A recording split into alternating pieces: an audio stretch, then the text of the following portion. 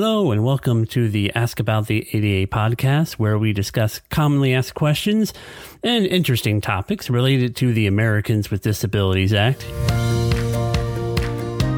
Here at the Northeast ADA, we get a lot of questions, and we're here to help people to understand how the ADA applies to everyday life and what it also might mean to you.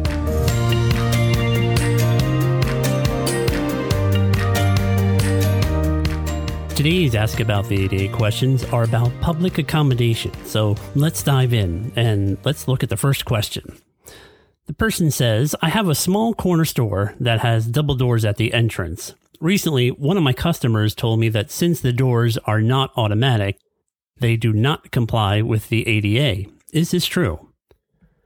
Well, before we look at the automatic doors directly, let's look at how the ADA applies in this situation. Under Title III of the law, businesses that are open to the public are referred to as public accommodations.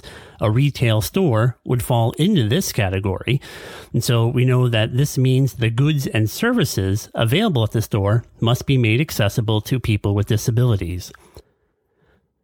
Providing an accessible entrance, therefore, is an ADA requirement. But the doors do not need to be automatic in order to be accessible, and that's key to keep in mind.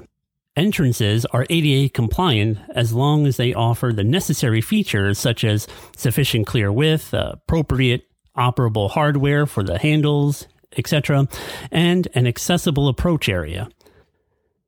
The technical standards for accessible doors are detailed in Section 404 of the 2010 ADA Standards for Accessible Design. You can find those on ada.gov.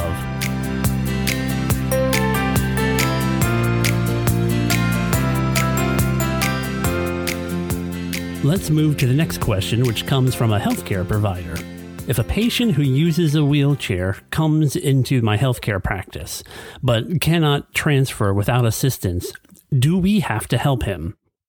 The answer to this question is yes, you do have to assist the person. Now, the best way to really help the person is for them to be able to be independent and to be able to transfer by using an adjustable height table.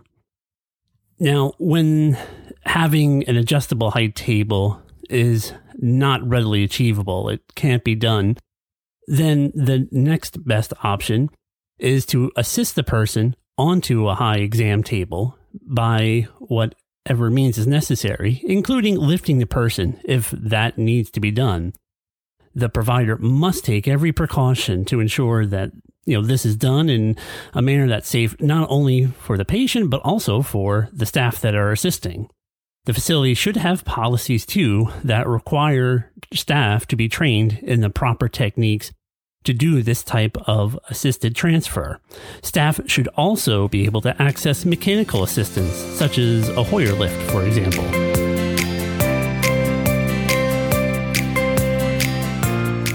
The two questions that we talked about today highlight that understanding the ADA may not be so simple. Many people assume that a feature that would make something more accessible is therefore necessarily mandated by the ADA. For example, an automated door or an adjustable height exam table. But in fact, they may not be.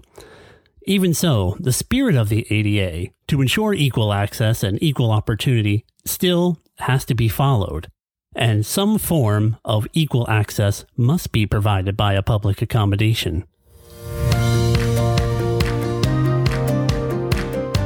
That's all for today's edition of Ask About the ADA. Do you have a question about the Americans with Disabilities Act? If so, we'd love to hear from you. If you want, we can answer it here on the podcast, or if you prefer confidential, personalized technical assistance, you can reach out to us at the Northeast ADA by calling 1-800-949-4232. You can email us at northeastada@cornell.edu, or you can submit a question through our website, www.northeastada.org. Keep in mind that the Northeast ADA is not involved in the enforcement of the law and does not offer legal advice.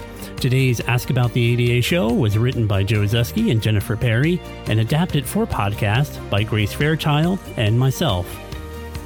Look for the Northeast ADA on social media, at Twitter, on Facebook, and on Instagram.